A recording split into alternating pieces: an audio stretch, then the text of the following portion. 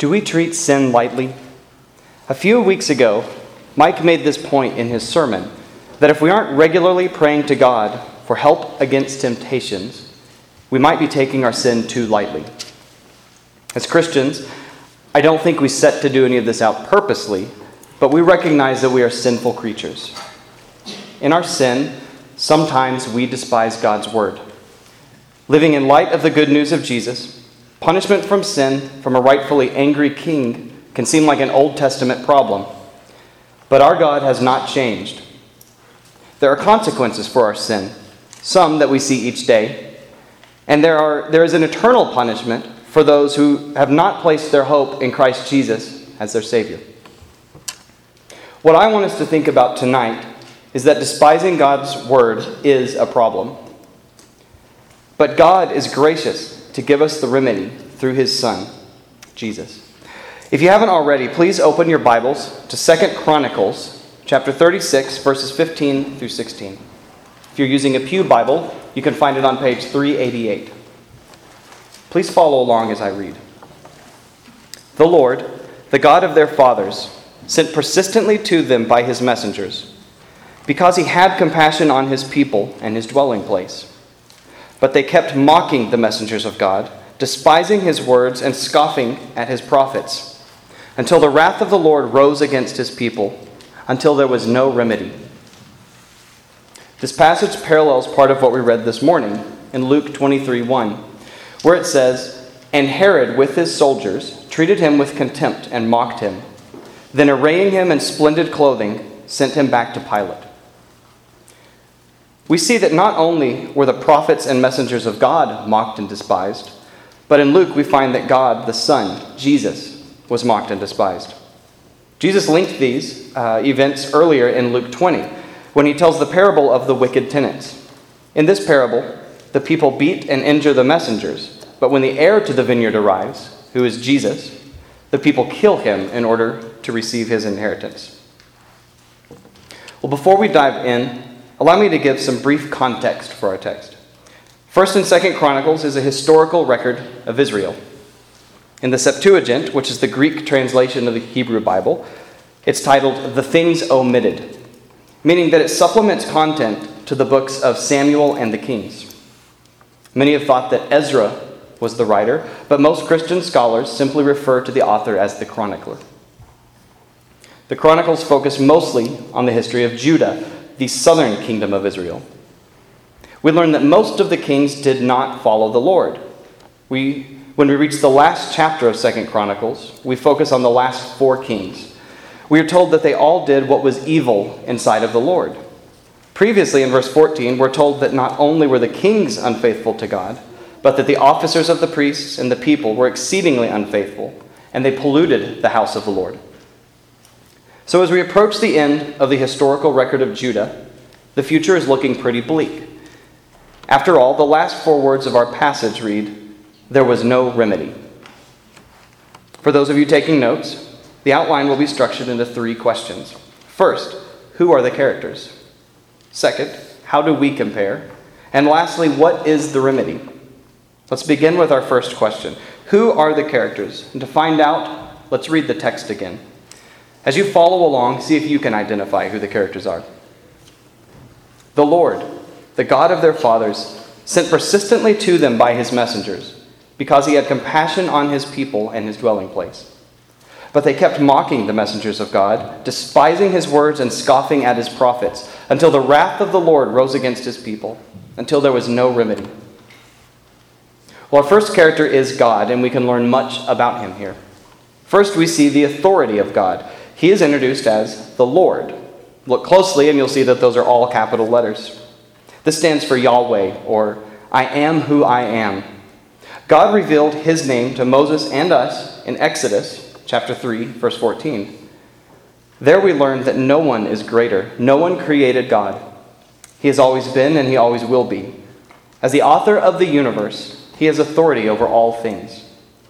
This one true God is the same God who brought Israel out of slavery from Egypt, as he is described as the God of their fathers. Next, we see that God is sent to us persistently. Thankfully, God does not hide himself from us or even only reveal himself to us just once. God, through his messengers, reveals himself and seeks his people out. We see this in other parts of Scripture. Jeremiah says in Jeremiah 25:3, "I have spoken persistently to you." Through the history of Israel, God makes himself known to his people through people like Moses, Joshua, the judges, Samuel, Jeremiah, and the other prophets. We see this again in the New Testament with the prophet John the Baptist, and of course in Jesus, the Son of God. God is so gracious in persistently seeking his people out. And we find out why he seeks his people out in verse 15, where it reads, "Because he had compassion on his people and his dwelling place." In Exodus chapter 34, God proclaims himself to be compassionate when he passes in front of Moses, saying, the Lord God, compassionate and gracious, slow to anger, and abounding in love, kindness, and truth." But we also see in verse 16 of tonight's passage that God will pour out his wrath on sin, where it says, "Until the wrath of God arose." God, in his perfect holiness, is just and righteous. If we are to keep reading in Exodus 34, from where I just read, we see not only is God compassionate and slow to anger, but he is also the one who will by no means clear the guilty, visiting the iniquity of the fathers on the children and the children's children, to the third and fourth generation. When we commit sin, we are saying we want to play by our own rules instead of God's. But our holy God will not be dethroned, and so sin must be punished. God is not the only character here. In these verses, we also meet the people of Judah. And sadly, the only positive description is that they are his people and he is the God of their fathers. Once we see how the people of Judah acted toward their God, the descriptors all turn negative. They despised his word, mocked his messengers, and scoffed at his prophets. And what does it mean to despise, mock, and scoff at God's word? This happens when we dislike God's word, feel contempt for it, maybe find that it gets in the way of our desires. When we sin, we despise God's word. In 2 Samuel 12:9, King David was confronted by Nathan after he lusted for Bathsheba, committed adultery with her, and murdered her husband. Nathan said to David, "Why have you despised the word of the Lord to do what is evil in his sight?" David knew it was against God's word, but he did it anyway. In fact, any time a sin is committed, it is an act of despising God. What is the consequence of Judah's despising God's word?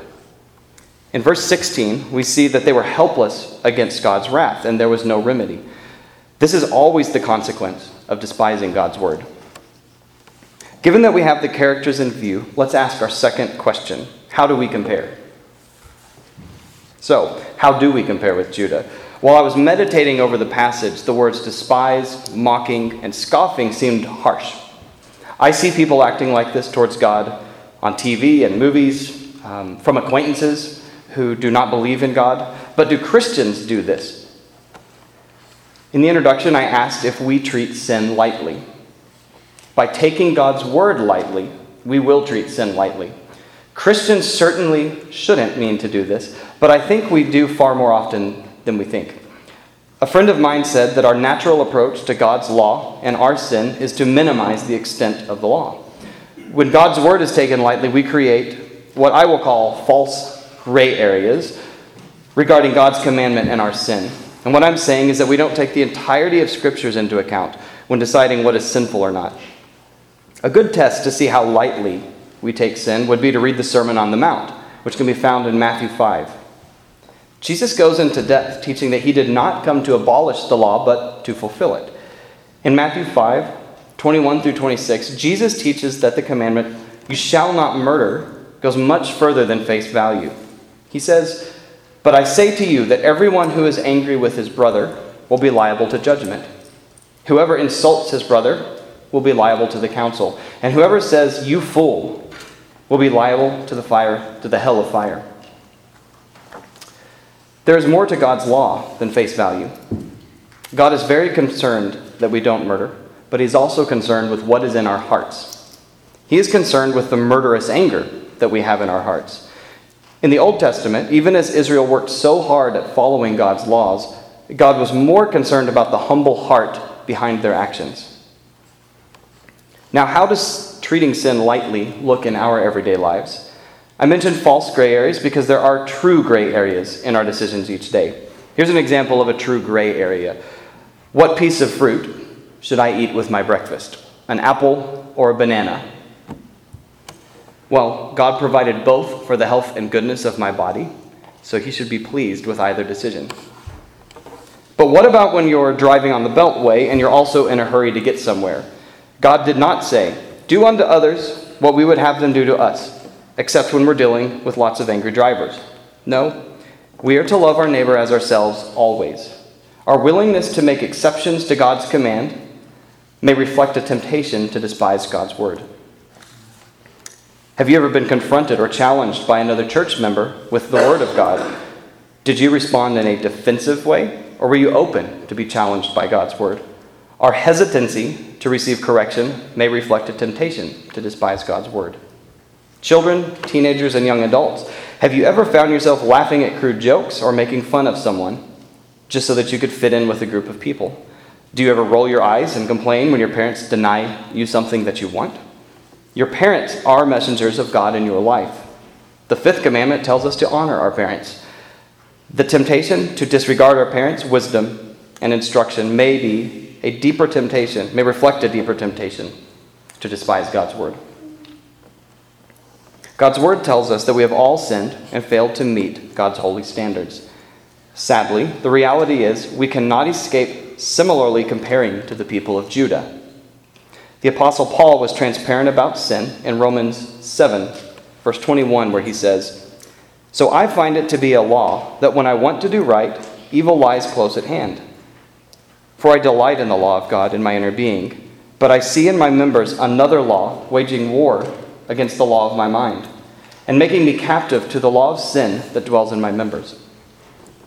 Like Paul, no matter how much we delight in God's word, we cannot deny the war of sin raging within us each day.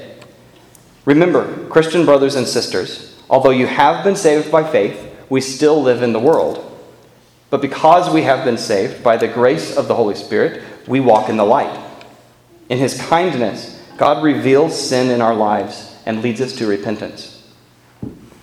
For the generations that lived under the last four kings of Judah, there was no remedy against God's wrath. Those who were not killed were taken captive into Babylon. This is one more thing that we share in common with the people of Judah. Because of their sin, they were unable to stand up against God's wrath, and neither can we. The story of Judah's decline in 2 Chronicles is not just for historical record. It is a warning for future generations of people who would and will be confronted with God through his word, the Bible, and his messengers. If you are here tonight and you have not put your faith in Christ Jesus as your Savior for your sin, then first of all, I want to thank you for coming and thank you for being patient as I try to explain God's word. I also encourage you to seriously meditate on the verses this week. We know that there is such a thing as right and wrong, and we know that many of these rights and wrongs seem universal and timeless and surpass our cultural norms. You might even struggle with guilt for the wrongs or sin in your life. This is natural because we were created to glorify God and enjoy him forever, and we cannot do this with sin in the way. This scripture warns us that sin was a problem for Judah, and it remains a problem for us today. But there is good news because there is a remedy. And that leads us to our last question. What is the remedy? The Old Testament prophets who were sent to Judah by our compassionate God were being mocked and scoffed at because of the remedy they were trying to make clear to them. In the first chapter of Isaiah, the prophet speaks of Israel as children who have rebelled against the Lord to the point that they do not even know him anymore. But in the 9th verse of Isaiah 1, it gives us a glimpse into God's mercy in light of his wrath. It says, "If the Lord of hosts had not left us a few survivors, we should have been like Sodom and become like Gomorrah." God had punished Israel in past generations for their sin, but he has left a remnant of Israel for future generations to glorify him. In this case, God left a remnant of Judah to be taken to Babylon. At the end of this chapter, in verses 20 and 23, we see that After 70 years, Judah was able to return to Jerusalem and begin rebuilding the temple. You can find this prophesied in Jeremiah chapter 25, verse 12. God left this remnant for a very specific reason. In 2 Samuel chapter 7, verse 12, God declares that out of the line of King David would come a king who would sit on his throne forever. And this king would never lose the steadfast love of God, even though he would be disciplined for the sins of the people. This includes our sins.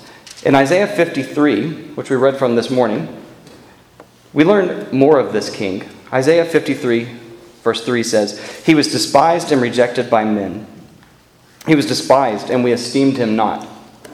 In verse 12, we see the remedy to our problem prophesied when Isaiah says, "Yet he bore the sins of many, and makes intercession for the transgressors."